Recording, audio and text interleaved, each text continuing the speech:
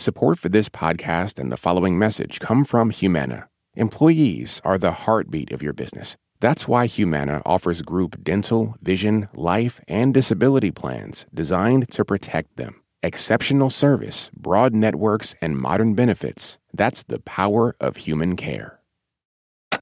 This is Planet Money from NPR. There is a real estate crisis in China right now. And it's a big deal because China's real estate market is really big. It's the largest asset class in the world. All in all, property in China is worth, according to some estimates, something like $60 trillion. But over the past couple of years, that number has been shrinking. And it's the property developers in China that are having the most obvious troubles right now. They've started to miss payments on loans. They've even been defaulting.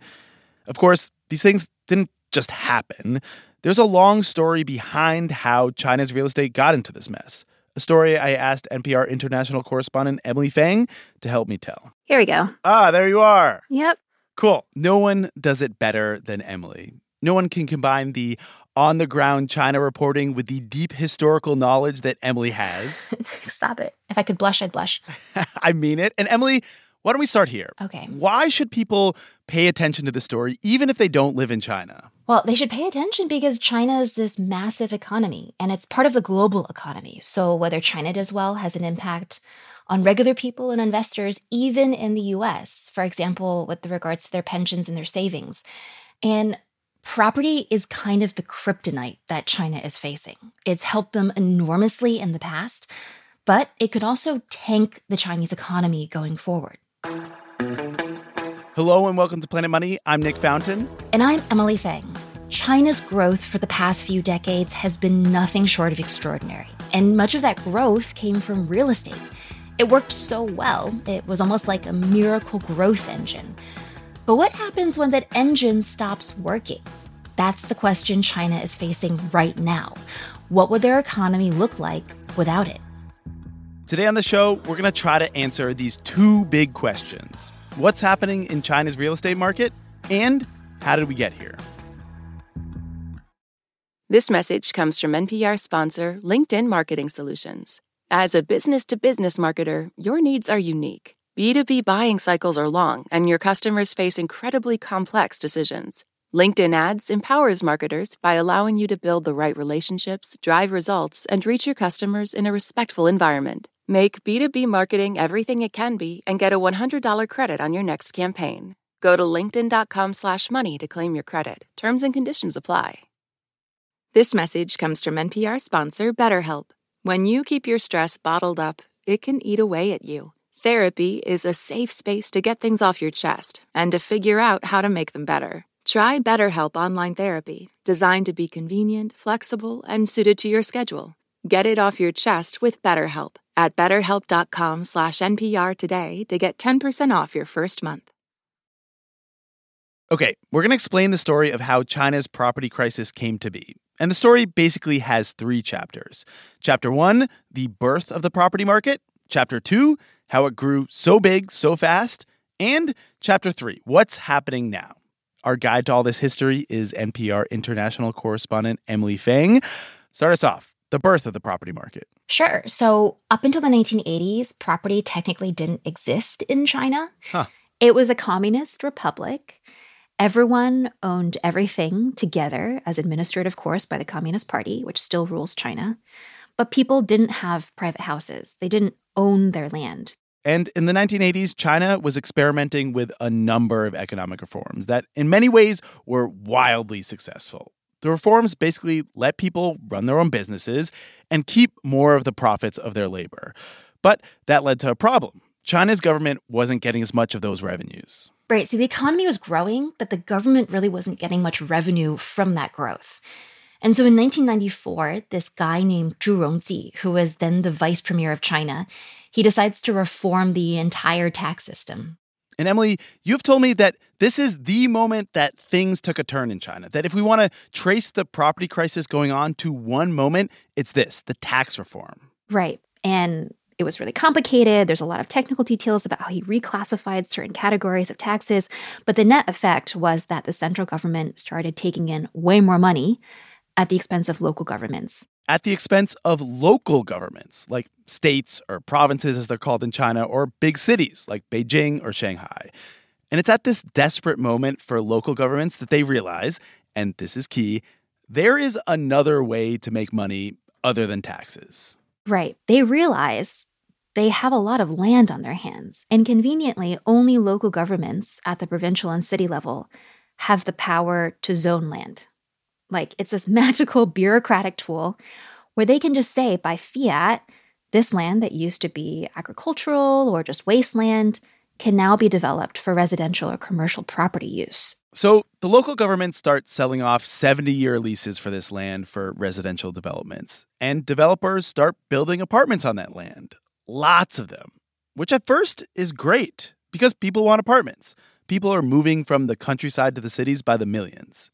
But local officials start to get very dependent on land sales to fund schools and services and whatnot, and to hit their growth targets. Absolutely. They are given quite clear quotas that they need to meet. You need to make sure that your economy grows by X number of GDP points every year. And your performance will be evaluated according to economic performance, and that'll determine where you get assigned next. The incentives for everyone are to build, build, build. And that they did. Which brings us to Chapter 2, how real estate in China grew so big so fast. Though a better title might be the go-go years. And you told me if we're going to talk to anybody about those go-go years, it should be this one property developer who wrote a tell-all book about his time in China. Yeah, and that guy is Desmond Shum. Desmond was an insider's insider during the go-go years. And talking to him is a bit like getting a glimpse through a keyhole into this period of extreme growth and also extreme wealth creation in China. So first, I don't know, the easy question, who are you and what do you do? Who am I? Actually, that's never an easy question. That's one of actually the hardest question when people ask me. Touché. In simple terms, Desmond was a real estate developer. He had a business with his then-wife, Whitney. Whitney was friendly with the wife of the second in command of the country, the premier of China. And Desmond and Whitney used those political connections to make deals with local governments. Yeah, Desmond told us the story of one of their most famous deals. It shows just how wild these growth years were. The story starts in 2003, when Desmond and Whitney saw this piece of land with great potential next to Beijing's airport. They came up with a kind of audacious idea. They wanted to build a huge logistics hub with millions of square feet of warehouses and import and export processing centers. The airport hub would be the first of its kind. It was a bit crazy. We think it's going to be profitable because it's a monopoly business. How every monopoly business got to be profitable. But then at the same time, we know zippo about the business. Since this was a time of economic growth in China, Desmond knew that having the only air cargo logistics hub in Beijing could mean massive profits. Because essentially, they could get a little richer every time goods came in and out of Beijing's airport. The details on how to build that cargo logistics hub, though, were less clear to Desmond. Like the loading deck, how tall the loading deck should be. So the roads outside the loading deck, how wide they should be. What's the depth of the warehouse? What's the structure of the warehouse? It's like we know absolutely nothing about anything. Desmond set to work. He learns the right widths and the proper structures for everything. He hires consultants, hires a staff, and he does a lot of whining and dining. To hear Desmond tell it, at this point in China's economic development, it was rational to engage in casual bribery on a day-to-day basis because there was so much money to be made off these deals. Desmond said he would routinely spend thousands of dollars buying officials dinner. Apparently, there was $1,000 soup that people couldn't get enough of, made of a part of a fish called an air bladder. You write that at one point, you just went to Hong Kong and bought half a dozen watches of $10,000 to $20,000 value, and you just had them as bribes for the future. Well, as tribute or respect for the future. Oh, sorry. I keep calling them bribes, but sure, trivials of respect. Because it really, for the people we deal with, 10,000 is nothing. It's like nothing for them. It's like, in the community we move in, those are really tributes of respect. If I give them anything less, they're definitely, what do you think of me? I'm just like a beggar of the street? Desmond, I can't tell if you're being a little facetious or what? Like, do you now see these as bribes, or do you still? No, I mean, really think... obviously, in the West, we see, it's obviously the bribe. But in the community we move in the situation of the time, nobody considered that bribe. Was it just because it's not going to? It's not people not going to do something for you because you give them $10,000, $20 watch. In the community we were moving. It's so wild to me that you would give someone a $10,000 or $20,000 gift and they wouldn't be on the hook to do you a favor in the future. That is wild to me. Well, now we know your selling price, Nick. $10,000. Nick Fountain will do anything for you. For the record, not true. I do not accept gifts. Also, for the record, it's hard to independently verify many of the things that Desmond told us. But according to Desmond, those bribes got way bigger than the watches. Yeah, one amazing story he tells.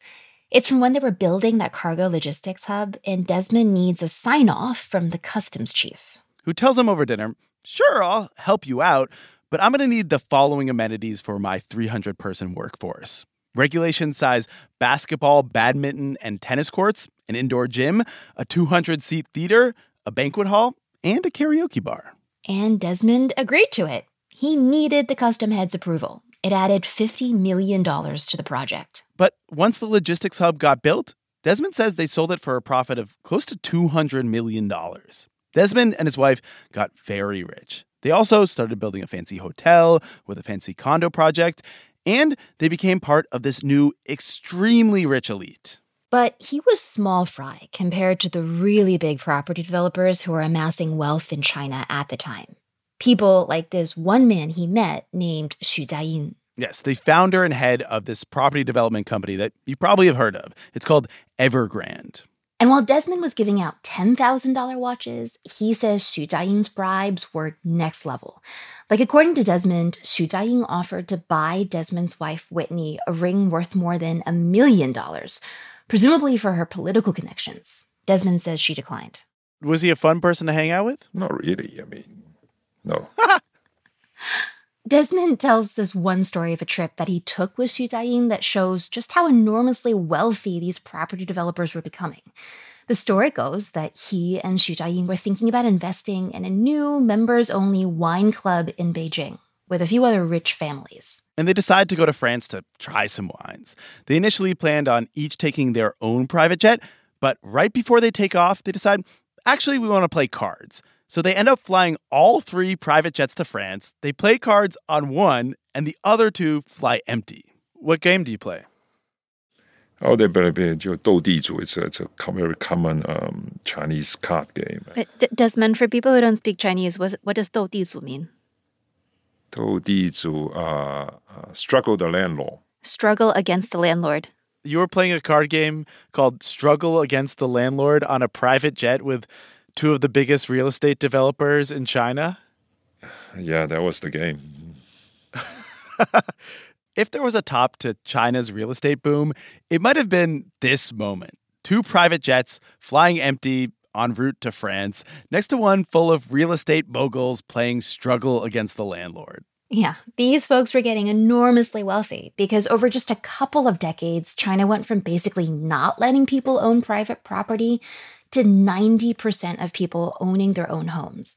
And there was so much demand, prices kept rising, and real estate started to seem like a great investment. So people were sometimes buying second or third homes. Which meant that for the real estate developers, it made sense to borrow money to build homes that people might never even live in. Yes, the developers were borrowing massive amounts of money. Or as Desmond likes to put it, they were leveraged to the max. Because, when you have non-stop 30 years, year-on-year growth, everybody leveraged to the tilt. Because the moment you're not leveraging to expand to the maximum speed, you feel like you're falling behind. I was in that game. So if, you're not taking a maximum risk and taking the most maximum leverage to expand your business empire, next year you look at your peers and you're like, damn, I only built 10,000 apartments. They're selling 15. Yeah. I'm behind. In 2015, Desmond decides to, by and large, get out of the Chinese real estate business. He eventually leaves China and moves to the UK. Meanwhile, Evergrande and other property developers, they're doubling down, taking on more and more loans and building more and more apartments. Until something happens that will reverse the fortunes of China's new real estate titans and the whole country. That's after the break.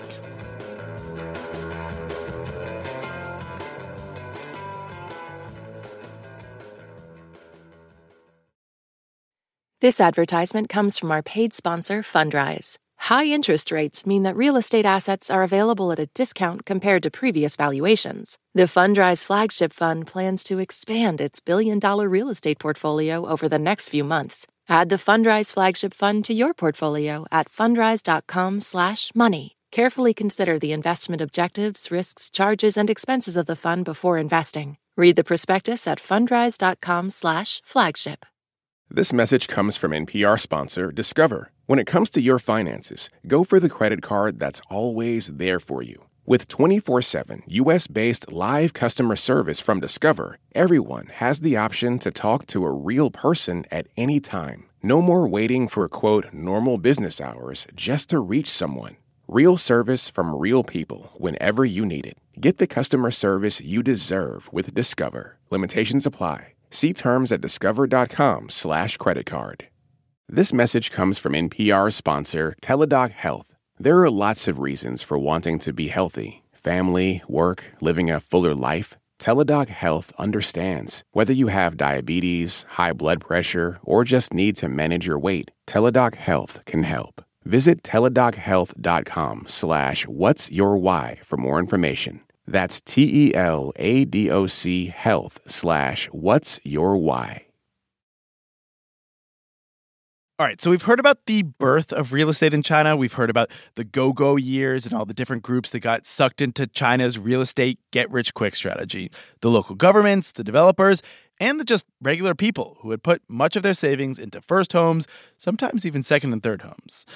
Now for the third chapter, the crisis. And Emily, you actually witnessed the exact start of this chapter. You were a reporter in Beijing at the time. Who were you working for?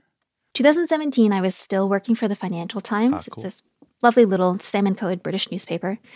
And it was my first ever party congress that I was covering. So that was really exciting. Yeah, the Party Congress. This happens every 5 years. And it's where the Communist Party gets together to decide the future of China. Yeah, and it's at this party congress in 2017 that the head of the party, Xi Jinping, says something very important that will change China's entire real estate market. All right, and what did it look like? You're seated in the main chamber of the Great Hall, it's really tall. He's standing on this big stage in the center, framed by these red velvet curtains and gold and the hammer and sickle of the Communist Party. In front of him sit all of the Communist Party delegates. And then in these tiered seats going up like a stadium are journalists and other lower-level Communist Party dignitaries. And as foreign journalists, we sit at the very, very top, really, really far away. Like literally people bring binoculars. The photojournalists come with their zoom-in lenses. Did you bring binocs? I did not. I think a colleague did. Xi Jinping starts his big speech. 建立全国统服务平社会保险公平台. And it's a long one. But deep in the speech, he drops the bombshell. 坚持房子是用来住的. Yeah, he says one line about how houses are made for living in, not for speculating. 不是用来炒的定位. And that is a very clear, directed criticism of people who are just buying apartments for investment, but not actually living in them. This is a very big deal because essentially she is saying all that building that real estate developers have been doing, much of it was unproductive. Not good for the party, not good for China. Cut it out. And so that's when you see this sea change of tighter regulation on all parties, on local governments, on banks, on private developers, on regular investors to limit them on how many apartments they can buy. Because basically he's saying there's too much of this stuff. But problem was, Xi Jinping could only do so much at once. And all these different parts of the economy were relying on more apartments, more growth. Starting with regular people. many people were still waiting on their apartments to be built and delivered.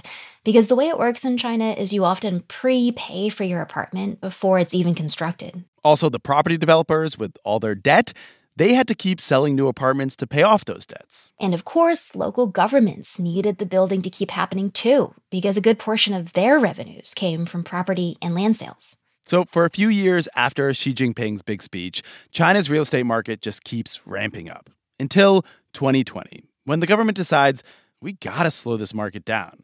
And so the central government draws a line in the sand. Well, 3 of them, actually. Yeah, the policy is called the 3 red lines. And the 3 red lines are pretty hard caps on how much debt a developer can have, specifically on 3 different measures of debt. And if a developer's above those debt levels, no more loans for them. This was the turning point. After decades of rapid growth, property prices, especially in smaller cities, started to drop. Evergrande, the company whose founder Xu Jiaying liked to give out million-dollar rings, well, by 2021, Evergrande had hundreds of billions of dollars in debt. Yes, hundreds of billions of dollars.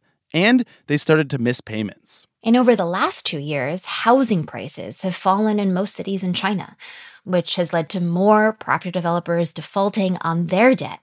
Evergrande founder Xu Jiaying is now under criminal investigation, according to his company, and they say he's been detained for suspicion of illegal crimes.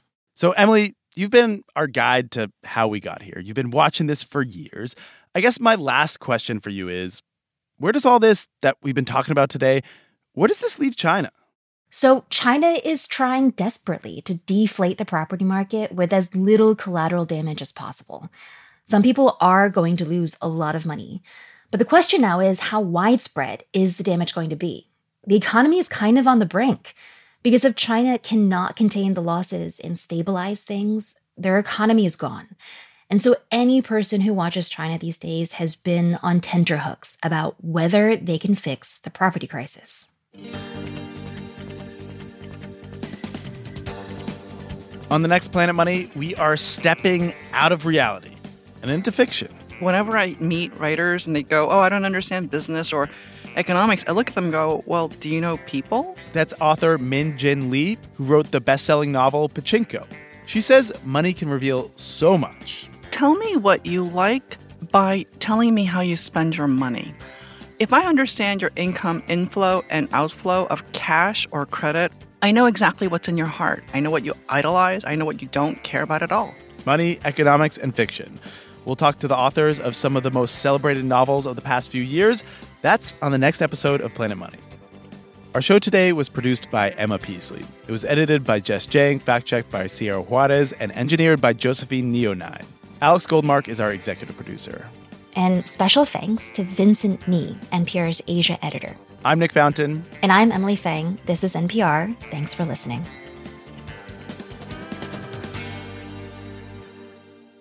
This message comes from NPR sponsor Vuori, a new perspective on performance apparel. Clothing designed with premium fabrics, built to move in, styled for life. For 20% off your first purchase, go to vuori.com/NPR. Support for NPR and the following message come from IXL Learning. IXL Learning uses advanced algorithms to give the right help to each kid no matter the age or personality. Get an exclusive 20% off IXL membership when you sign up today at IXL.com/NPR. What does it mean to be Black in America?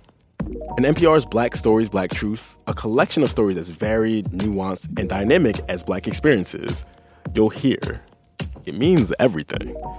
Search NPR Black Stories, Black Truths wherever you get your podcasts.